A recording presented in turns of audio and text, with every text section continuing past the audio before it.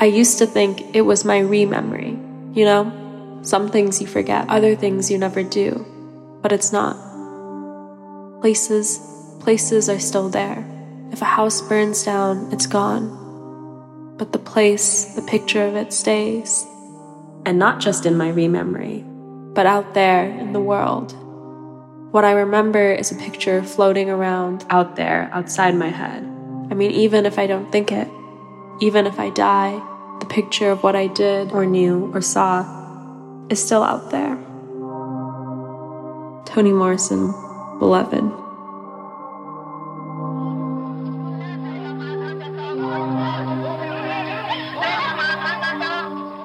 My own memories began very concretely in a refugee camp. A few weeks after the fall of Saigon, we were actually boat lifted out of Saigon and then airlifted from Guam to Pennsylvania and ended up, in a military base, Fort Indiantown Gap in Harrisburg. And that's where my memories begin.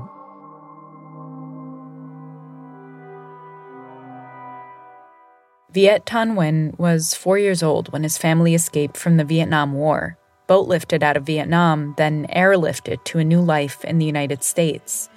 The war fundamentally defined his life, even though his memories of it are hazy. Before the end of the war, all I remember, because I was 4 years old, are just these fragmentary images, which I don't even know whether they really happened. For example, being on a boat and seeing sailors shooting at a smaller boat approaching us. My brother, who was 7 years older, said, never happened. So I have to trust that his memory is right and my memory is wrong. He has to trust it, even though what his brother says contradicts Viet's own memories. And that tension has animated his writing. I'm a professor, a scholar, and a writer of fiction and nonfiction, probably best known for my novel, The Sympathizer, which won the Pulitzer Prize for Fiction in 2016, as well as its sequel, The Committed, a collection of short stories called The Refugees, and a nonfiction book called Nothing Ever Dies, Vietnam and the Memory of War. Viet also calls himself a scholar of memory, someone who studies how we remember events of the past, both as people and as nations, and how those memories affect how we face the future. And no narratives are more contested than those of war. Millions are doing all they can do and heading for the nearest border.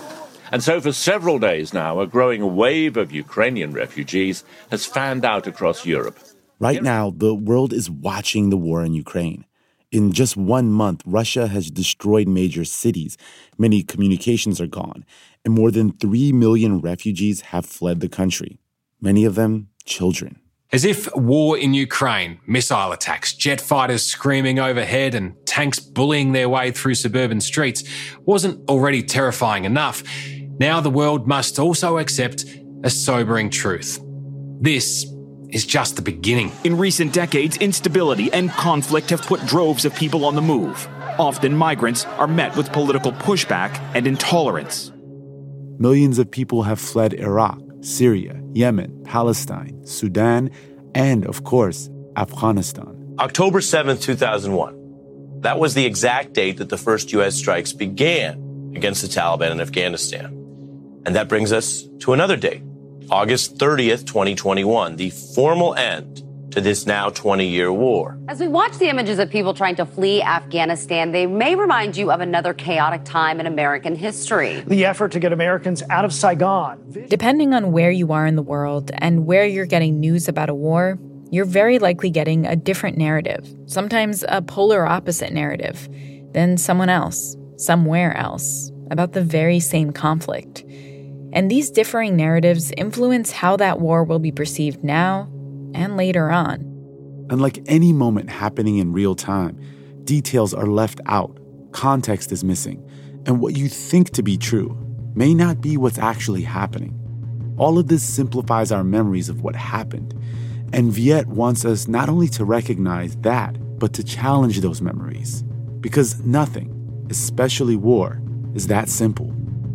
I'm Randa Abdelfatah. I'm Ramtin Arablouei. And on this episode of Throughline from NPR, we want to pause the news cycle to talk about not just how war is experienced or consumed, but how it's remembered, and what those memories can mean for the future.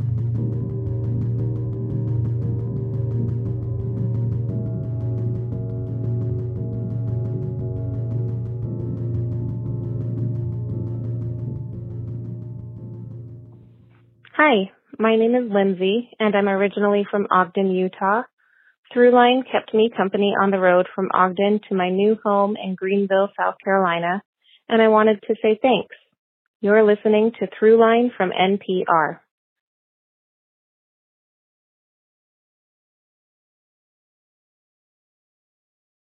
Part 1. In the absence. I know that many of our friends around the world have the impression that the United States is being rash and irresponsible and reckless in Vietnam. I say, on the contrary, that what we are trying to do here is to stop aggression in Southeast Asia, because only by stopping aggression now will we avoid big war later. The U.S. was involved in Vietnam from the 1950s well into the 70s.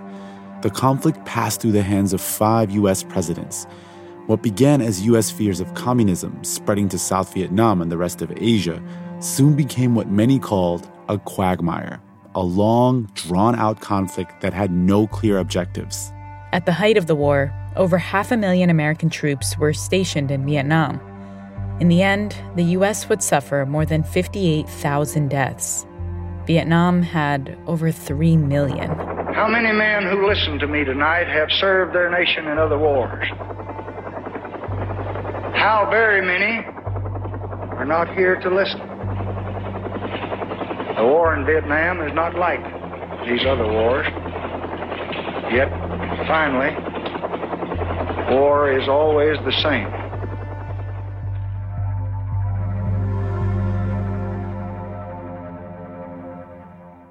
The U.S. withdrew combat troops from Vietnam in 1973, and the North Vietnamese captured Saigon in April of 1975. That year, 125,000 South Vietnamese refugees fled to America to begin new lives. Among them, 4-year-old Viet Thanh Nguyen.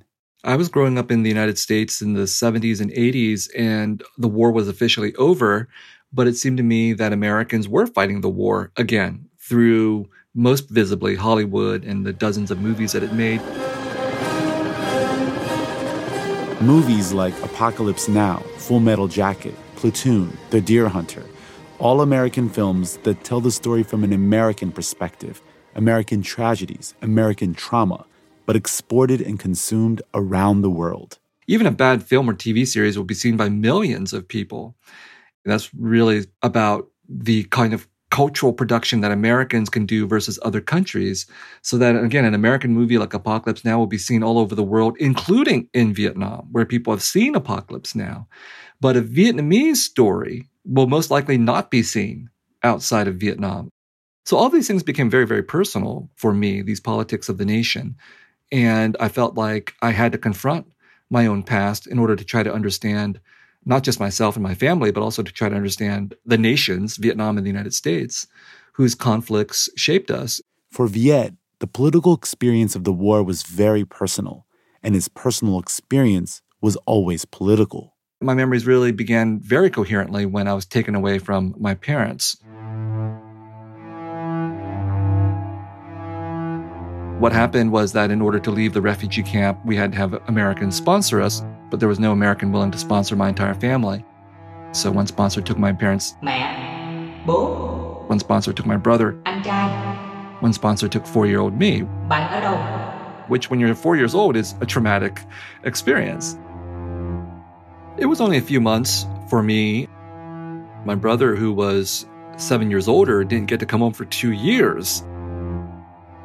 So these vast traumatic historical events like war and refugee experience manifest themselves for individuals and families in their particular individual emotional problems and crises that reverberate for generations.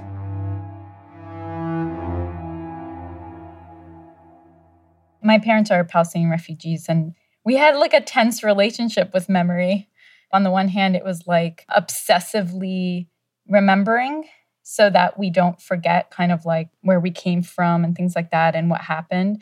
On the other hand, there were like black holes in the discussions we had about their actual personal experiences. And I wonder, as the child of refugees yourself, was that something that you also experienced? I think this is a very common experience for lots of people who have fled from some country due to some horrifying war or trauma or anything like that. And I think a lot of it does have to do with trauma, that one of the things that trauma does to us is that it makes us fixate on a particular kind of event. And one definition of trauma is that it's a memory that we cannot narrate ourselves out of. You circle around the traumatic experience and you can't get out of it. For example, the fall of Saigon, the fact that that event terribly disrupted and damaged my parents' lives and the lives of people of their generation rippled through me. But number one, my parents, like yours, didn't want to tell me everything. And number two, I often felt like I didn't want to ask because maybe they have good reason not to tell me. And what right do I have to try to pry into their own personal shadows and traumas and complications? Maybe they want to forget for good reason, and maybe I should leave them alone.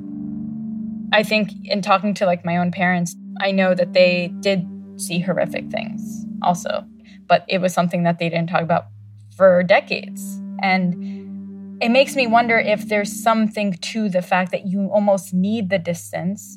You need the physical and the temporal distance from something in order to begin to process it on an individual level and maybe on a collective societal level. I think that is absolutely true, that whether we're individuals or whether we're a part of a collective, when something terrible happens, we need time to recover, to process, to gain perspective on things. And that could be a very, very long time. And so the fact that your parents and mine did not talk about certain things, I think was, at least for me, I knew what the absence was. I didn't know what was in the absence, but I knew there was an absence.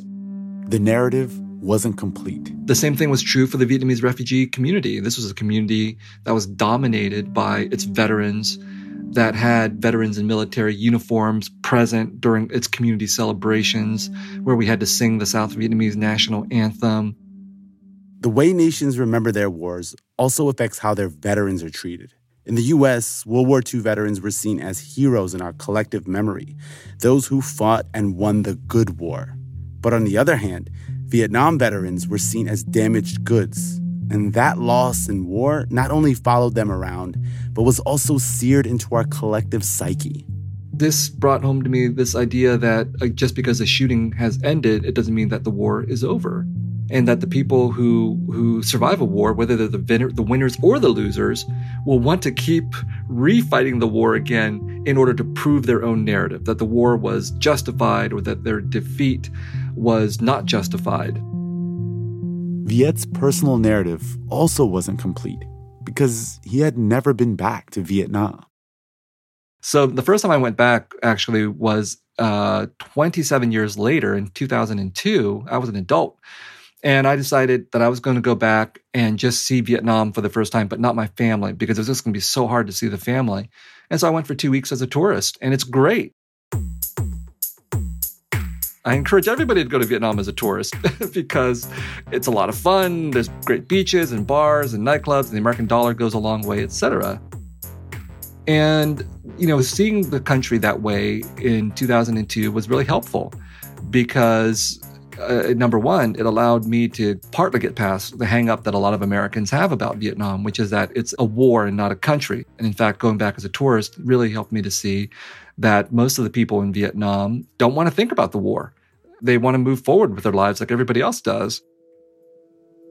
Make money, have families, and all that kind of thing. Americans as a whole talked constantly about the war in Vietnam. Lots of movies, lots of books, all these kinds of things.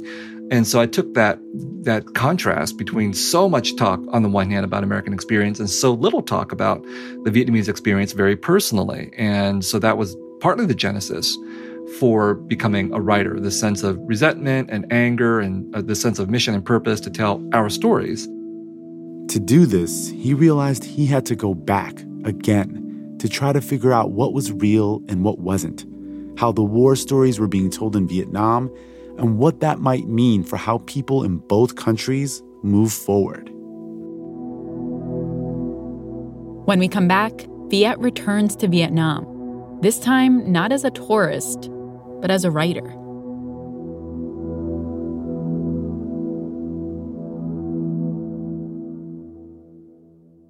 This is Okelo Mukua from Denver, Colorado. You're listening to Throughline from NPR. Thank you.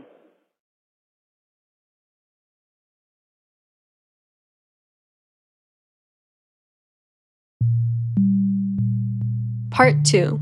Split Brain. I used to think it was my rememory. You know, some things you forget, other things you never do. But it's not. Nothing Ever Dies is special to me because the title actually comes from Toni Morrison's Beloved. If a house burns down, it's gone, but the place, the picture of it stays. And it's not just in my rememory, but out there in the world. She has an idea called rememory, this idea that memory is out there, that we can actually run into it. When he first returned to Vietnam, Viet Thanh Nguyen set out to run into memories. But understanding them took much longer than he anticipated. Nothing Ever Dies actually took 14 years from start to finish. And I think the reason it took 14 years is because what started off as a very simple project became a very complicated one. Viet thought he would be plugging holes in the dominant American narrative of the Vietnam War, what Vietnam calls the American War. I saw that the American way of thinking about the Vietnam War was deeply limited, and I wanted to compensate for that. I wanted to fill in a gap and talk about the Vietnamese American and Vietnamese refugee experiences. When you say deeply limited, what did you feel was limiting about it? The way that Americans deliberately or accidentally forget the people and the countries that they get involved in, I think has a direct correlation to the fact that Americans keep going to war. That Americans refuse to consider that other people are human beings with their own histories, cultures, experiences, and predilections, and then Americans get themselves into other people's countries one way or another, either through actual occupation or through drone strikes and what have you, proxy wars and all of that, and then Americans get surprised that they can't get themselves out of these kinds of situations, and then Americans forget, and then they do it all over again. If Vietnamese people were missing from America's memory, the best way to remedy that was to bring Vietnam's memory of the war to an American audience. But the more I investigated this war, the more I realized that simply trying to fill in the Vietnamese perspective, or at least the Vietnamese refugee or Vietnamese American or Southern Vietnamese perspective was not enough. So he traveled through Vietnam, Laos, and Cambodia, and he started to change the way he saw his whole project. Because when Viet went to Vietnam to visit museums and monuments and memorials, and to talk to people at all those sites dedicated to remembering, he found that the Vietnamese perspectives were also selective. And in fact, that what I was doing was in many ways a mirror image of what Americans did, which is that Americans, when they're attacked or when they go to war, they feel themselves to be victims. And then they focus on their own experiences at the exclusion of everybody else. And the Vietnamese of all sides do exactly the same thing. If Viet brought that perspective back to the U.S., he would just be pairing one victim narrative with another. And that's not what he wanted to do. He wanted to point out that that's what all sides of a conflict are still doing, that they're missing the larger point, that no one is just a victim, and no one is just a hero. 14 years is a long time for an individual. It's not a long time for a nation. And I think for me, the larger lesson from this is that as difficult as it is for an individual to see past their own predilections, their own desire to identify with their own people, nations are doing the same thing. And that's why it's really, really hard for the United States or Vietnam to recognize their own ethnocentric and nationalist preoccupations and their blind spots to other nations and other cultures. The Vietnam Veterans Memorial in the U.S. is in Washington, D.C. I've been there many times. It's down by the National Mall, and it's this beautiful, massively long black granite wall, designed by the architect Maya Lin. She conceived of two joined walls of dark reflective stone set into the ground and engraved with the names of the more than 58,000 Americans who died in that war. And so when you visit the Vietnam Veterans Memorial, what you see there is a beautiful commemoration of 58,000 plus American dead, and a total erasure or refusal to remember that millions of Southeast Asians of all sides, including hundreds of thousands of America's allies, also died during the war. So by not remembering those people, it allows Americans to think of their own soldiers and through their soldiers themselves, Americans themselves, as victims of this terrible war. And with all those names carved so permanently into stone, there is no way any of us can ever forget the sacrifice of those who served. Now, if you go to Vietnam, it's exactly the same thing. If you go to the major historical museums, war memorials in Vietnam, what you'll discover is a very consistent narrative, which is that the Vietnamese were the victims of foreign aggression, whether that was the French or whether it's the Americans, and that this narrative of victimization is what allows and justifies the communist revolution and the current communist government by implication. The War Remnants Museum is in Ho Chi Minh City, the city formerly known as Saigon. It was originally called the Exhibition House for U.S. and Puppet Crimes, back when it was founded in 1975. But the name was eventually changed as relations improved with the U.S. Over 500,000 people visit the museum each year, most of them tourists. Still, it's criticized for lacking balance in its focus on atrocities committed by the U.S. compared to the North Vietnamese. This bias is also seen in some memorials in other parts of Vietnam, like the Kong Sung Island Prison Complex. There you walk through the prison and see statues of Vietnamese people being tortured by Americans, whether it's a depiction of someone locked in a small cell or being beaten with sticks and fists. The message is clear that the Vietnamese were victims of American cruelty. So when Americans go visit these museums, oftentimes they're totally shocked because Americans have existed in their own ecosystem of propaganda that they never realized was propaganda, which is that when Americans think about the war in Vietnam, they think of themselves as the victims. Then they go to Vietnam and see these memorials and museums where they're being depicted as the people who committed atrocities. And for a lot of Americans, it's a complete short-circuiting. They just don't know how to deal with this. You can see this in the museum guest books, where visitors write down reflections of their visits. Half of the Americans who write things down say, this is just communist propaganda. What about all the atrocities that the communists committed? And it's true, the communists did commit atrocities, but so did the Americans. Both of these things can exist at the same time, but in an either-or universe, they don't. And it was painful for me to realize that, because I wanted, I think, when I started writing the book, to see the world in a more simple fashion of Americans doing the wrong thing and Vietnamese doing the right thing, and Americans doing the forgetting and the Vietnamese needing to remember. And then understanding that the Vietnamese of all sides have done very much exactly the same processes of exclusion, forgetting, erasure, self-privileging. That took a while for me to understand. It's a challenging concept, one with huge implications for national identity, both Vietnamese and American. It feels like there's something really powerful about war memory because it has the capacity, on the one hand, to unite a country, right? Because when you have a common enemy, it's somewhat the kind of easiest way to unite people is to say, here's a common enemy. But as we know with the Vietnam War, it was also incredibly divisive, right? For it was almost like our country had a split brain around the Vietnam War, which is not all that different from how we felt about the Iraq War and the war in Afghanistan, right? And it makes sense that in its aftermath, we would also sort of have a split brain where on the one hand, we valorize it. And there's also a deep skepticism about what were we doing there? What do we stand for as a country? And what are our responsibilities in the aftermath? I think that's the reason why is because more often than not, nations are founded on violence, on conquest. And what we see in war is oftentimes experiences that are contradictory to a nation's self-image. The United States, for example, built on notions of democracy, freedom, equality, and so on, but only possible through wars of conquest and colonization that are fundamental to the nation's existence.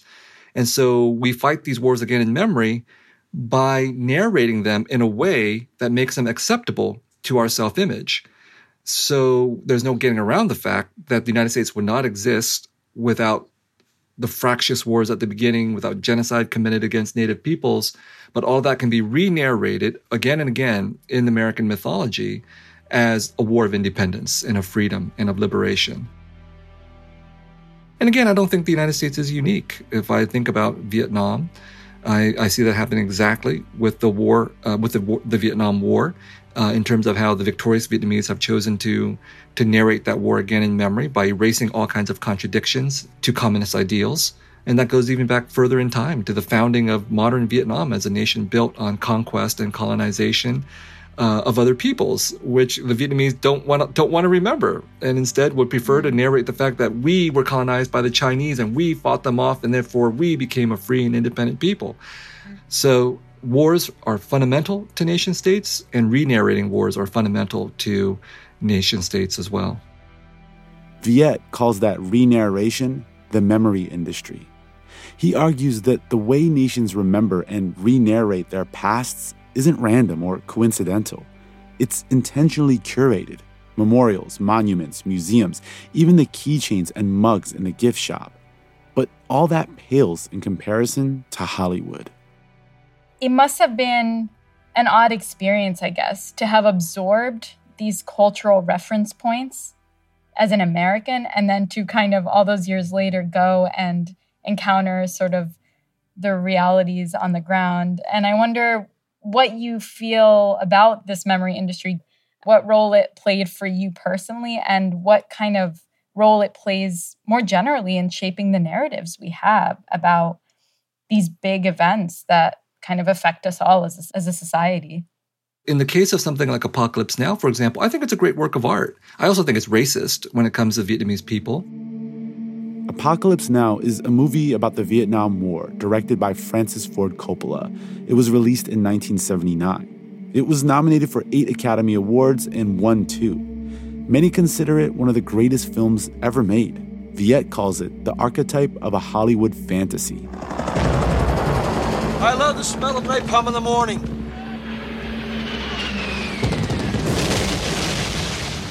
The film demonstrates the horrors of war, for sure, and far from celebrates the American military. But at the very least, American soldiers are depicted as fleshed-out individual characters in the film. Compare that to the South Vietnamese people, who are barely recognized at all. In fact, there's only one single line of dialogue spoken by a South Vietnamese person in the entire 2.5-hour film. This soldier is very busy. He wants water. He can drink patty water. Get out of here! Give me that canteen. So that kind of irony and contrast, these inequities in terms of whose stories get circulated, whether as novels or films, or whether as American stories or Vietnamese stories, is very much on my mind. Especially because Viet benefits from the cultural power that his Vietnamese American identity offers. Being an American means that I have a lot of privilege, and I think for a lot of Americans, oftentimes we don't realize how much privilege we have. So, for example, one of the basic privileges as an American is the reality that what Americans think and feel and the kinds of stories that we tell are things that get exported all over the world. And I thought about that a lot because I'm an American writer writing in English. I'm not a Vietnamese writer writing in Vietnamese. And it's made a huge world of difference, literally a world of difference, because my book can be read in 25 or something different languages all over the world. And most Vietnamese writers don't have that kind of opportunity. And it's very much a function of American privilege that I earned or got given to me as a refugee from a war. And so I bring that privilege with me into Vietnam, that I'm Vietnamese there, but I'm also an American. And the Vietnamese there are very clearly aware of all of this.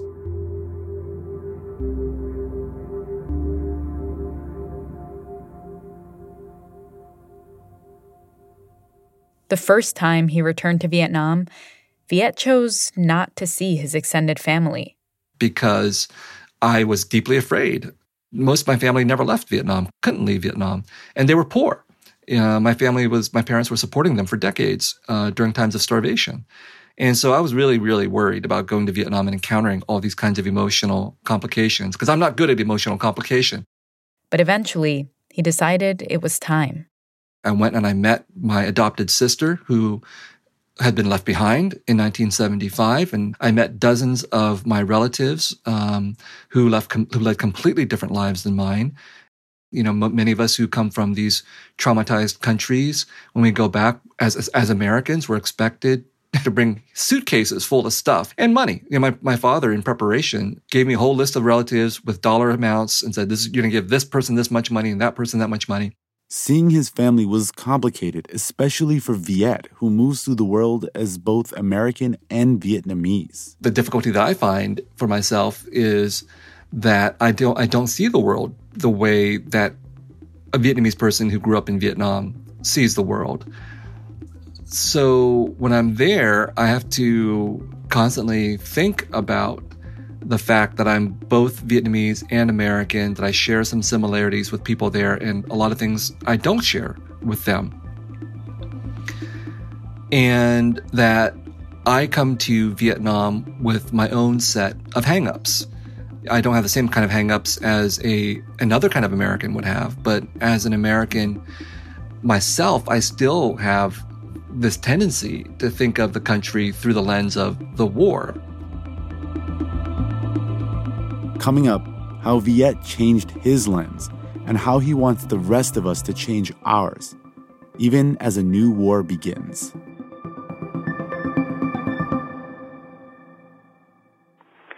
Hello, this is Dermot Cease calling from Paris, France, to tell you that you and I are listening to Throughline from NPR.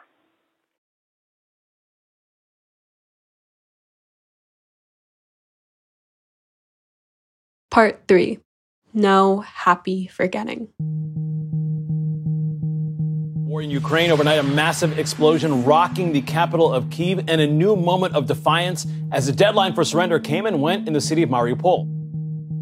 So what we're seeing when it comes to Ukraine is at least partly a battle of narratives. Who gets to control the social media narrative? Who gets to control the global moral narrative about what's going on? And at present, the narrative about the United States and Europe and NATO coming in to help defend this plucky democracy against a foreign bully and imperial aggressor is winning as a narrative, as if Europe, NATO, and the United States is always on the side of good.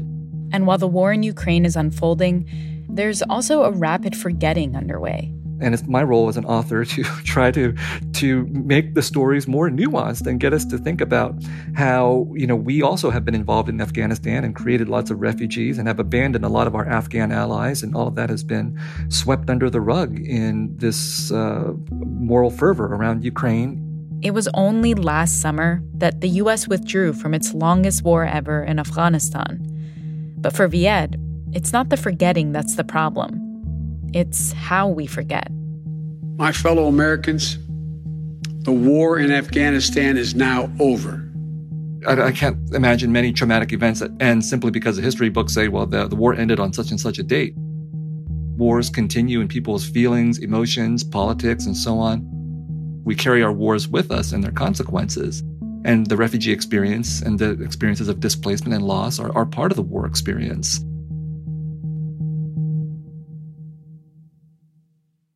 So that leads us to the next question of how do we achieve what the philosopher Paul Ricoeur calls happy forgetting. And he says it's possible to have happy forgetting versus unhappy forgetting, which is what we have now in the United States. Happy forgetting, Ricoeur argues, is possible through justice and through working through the past, through all these kinds of things that a lot of people don't want to do, because then we have to confront the past. Then we have to figure out, you know, what constitutes justice for the past. Is it reparations? Is it memorials? Is it certain kinds of narratives? All these things are on the table.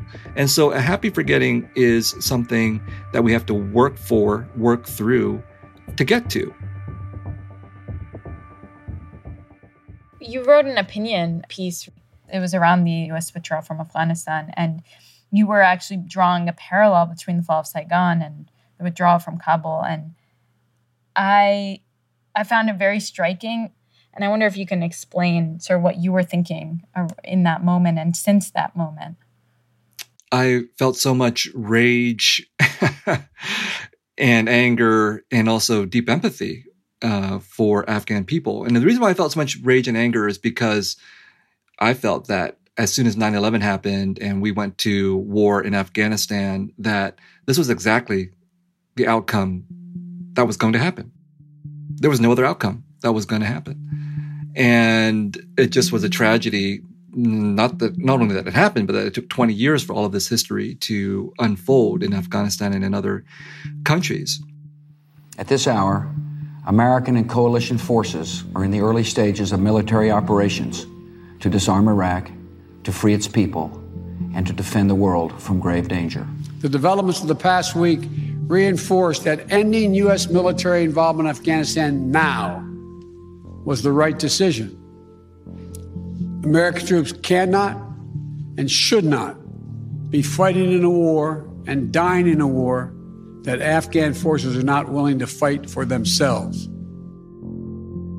And I felt that it's so utterly predictable what the United States will do to other countries and how the United States will absolve itself of what it has done to other countries. And that my experiences as a Vietnamese person coming out of the Vietnam War, deeply skeptical of American idealism, prepared me to think this way. Throughout the day, Chinook helicopters ferried United States Embassy staff to the international airport.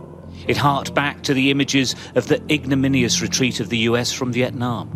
Some Vietnamese veterans see echoes of their experience in this withdrawal in Afghanistan. Do you see any parallels between this withdrawal and what happened in Vietnam, with some people feeling... None whatsoever. Zero. And so when the fall of Kabul happened, I felt that the United States is responsible.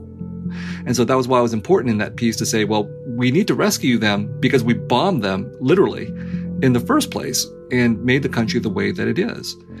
And part of the strange experience for me as an American to feel on a very regular basis is this contradiction between being a refugee from an American war in Vietnam and being a citizen of a United States that is at perpetual war. I think for a lot of people, particularly Americans, who are insulated from war, they think of war as something that happens somewhere else in a very discrete period of time. But anyone who's actually survived a war knows that's not the case.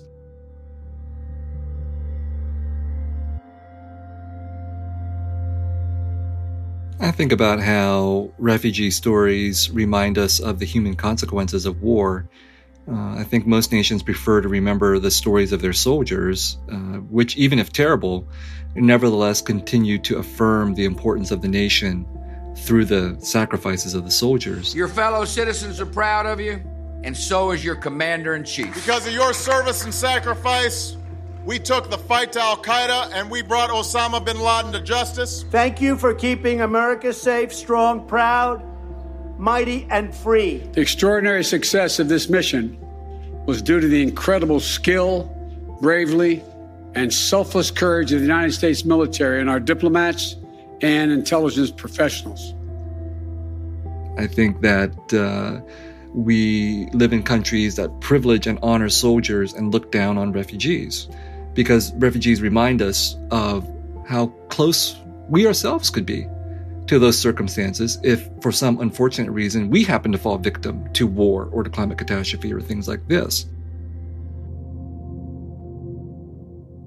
I think that if we shifted our perspective from the view of great men and soldiers and battles and so forth to the experience of refugees, what we would realize is that war inevitably kills civilians, and that war also inevitably produces refugees. War inevitably affects civilians. War is this horrible, daily, unforgiving grind for millions and millions of people who did not ask for war and whose lives are completely upended by war and who will never receive any kind of glory or recognition for what they have been through. Refugee stories are war stories as much as soldiers' stories are. Not either or, but both and. And so the solution to this kind of inequity is not simply to say, tell your own story, which is true. That's why I went and I wrote a novel. The solution is also to say, you actually have to transform society so that more people have the opportunity to tell their stories, These two things are inseparable. Tell your story and transform the society so that more people have the opportunity to tell their stories. Another way of thinking about this is that when my novel, The Sympathizer, got published and became successful, some people said, oh, Viet's the voice for the voiceless.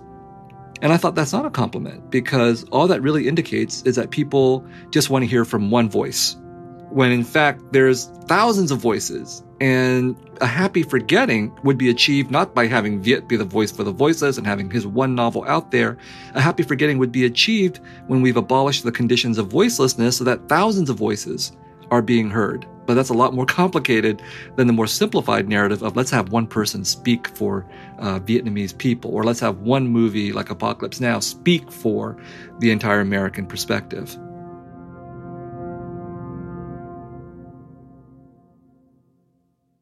I think it's something that a lot of people would nod along and be like, yeah, that absolutely, right?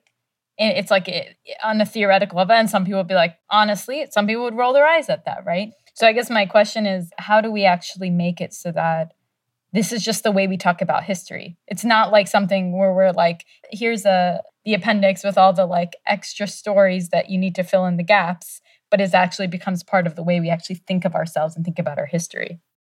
My view is, look, where we're at in American society has taken us centuries to get here. Centuries of exploitation and inequity, but also centuries of struggles for freedom and liberation. But I do have this optimism that in 100 to 200 years, we will see a substantial transformation if we struggle for it, if we keep imagining what a different world and a different future looks like. So they forgot her, like an unpleasant dream during a troubling sleep. Occasionally, however, the rustle of a skirt hushes when they wake, and the knuckles brushing a cheek in sleep seem to belong to the sleeper. Sometimes the photograph of a close friend or relative looked at too long shifts, and something more familiar than the dear face itself moves there. They can touch it if they like, but don't, because they know things will never be the same if they do.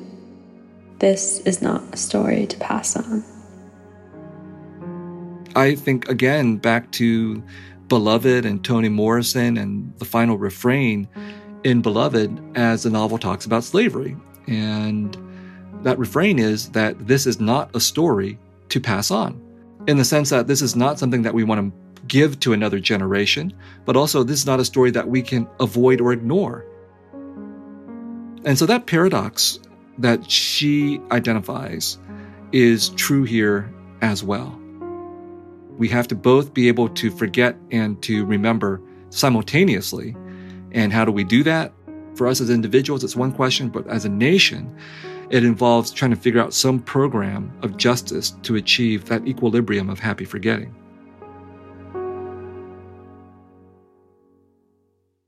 That was also a goal of Viet's book, Nothing Ever Dies, to search for what that future might look like. And he found it. So what happened is that I was doing research which included going to Laos. This is the battlefield in Laos. These are government troops supported and financed by the United States, fighting and losing ground to combat. And of course, the United States fought the so-called secret war in Laos. So I was there to look at some of these battlefields and the remnants of bombs and things like this. During Vietnam, the U.S. dropped more explosives on Laos than it did on Germany and Japan combined in World War II. And I was being driven through the country by a driver, and he said, oh, look, we should stop off here at this cave. So the story is that during the war in Laos, hundreds of people, civilians, took refuge in this deep, deep cave. And then an American rocket was launched, and it went into the cave and killed a whole lot of people. So we stopped off, and I was the only person there at this hill, except for these 4 schoolgirls, Laotian schoolgirls. All of us were going hiking up this hill, and I was ahead of them, and they were teenagers, and they were doing what teenage girls do, which is, you know, they were after school, they had their cell phones out, they were giggling and talking and taking photographs and texting. And I was on my very serious mission to get to this cave at the top of the hill.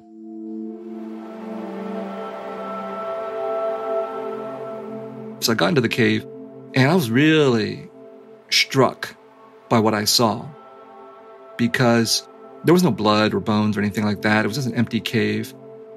But I walked into the cave to the moment where the sunlight met the darkness, and I stopped, and I couldn't bring myself to go any further.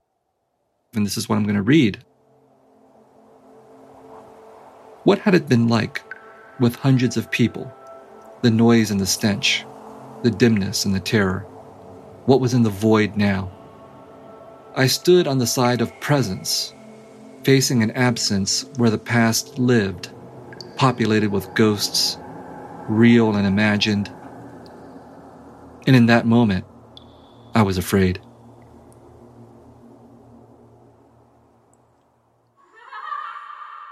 Then I heard the laughter. The girls stood at the cave's mouth, profiles outlined by sunlight, making sure the shadows did not touch even their toes. Turning my back on all that remained unseen behind me, I walked towards their silhouettes.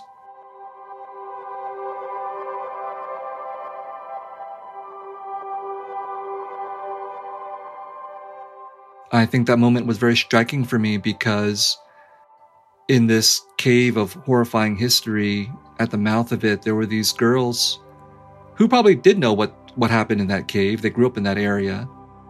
But for them, it was the past. And they were more concerned with whatever it is that 13-year-old girls are concerned with, and rightfully so.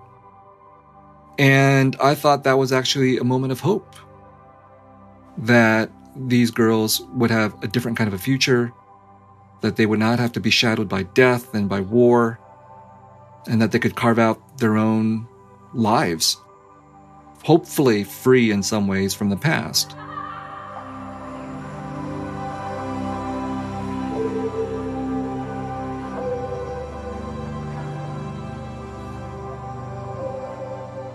That's it for this week's show. I'm Ramteen Arablouei. I'm Randa Abdel Fattah, and you've been listening to Throughline from NPR. This episode was produced by me. And me, and Lawrence Wu, Lane Kaplan-Levinson, Julie Kane, Victor Ibeas, Monsi Krana, Yolanda Sangweni, Casey Minor, Kumari Devarajan. Fact-checking for this episode was done by Kevin Vogel.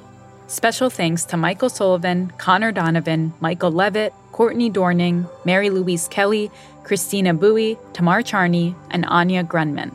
The episode was mixed by Josh Newell. Music for this episode was composed by Ramteen and his band Drop Electric, which includes Anya Mizani, Naveed Marvi, Sho Fujiwara.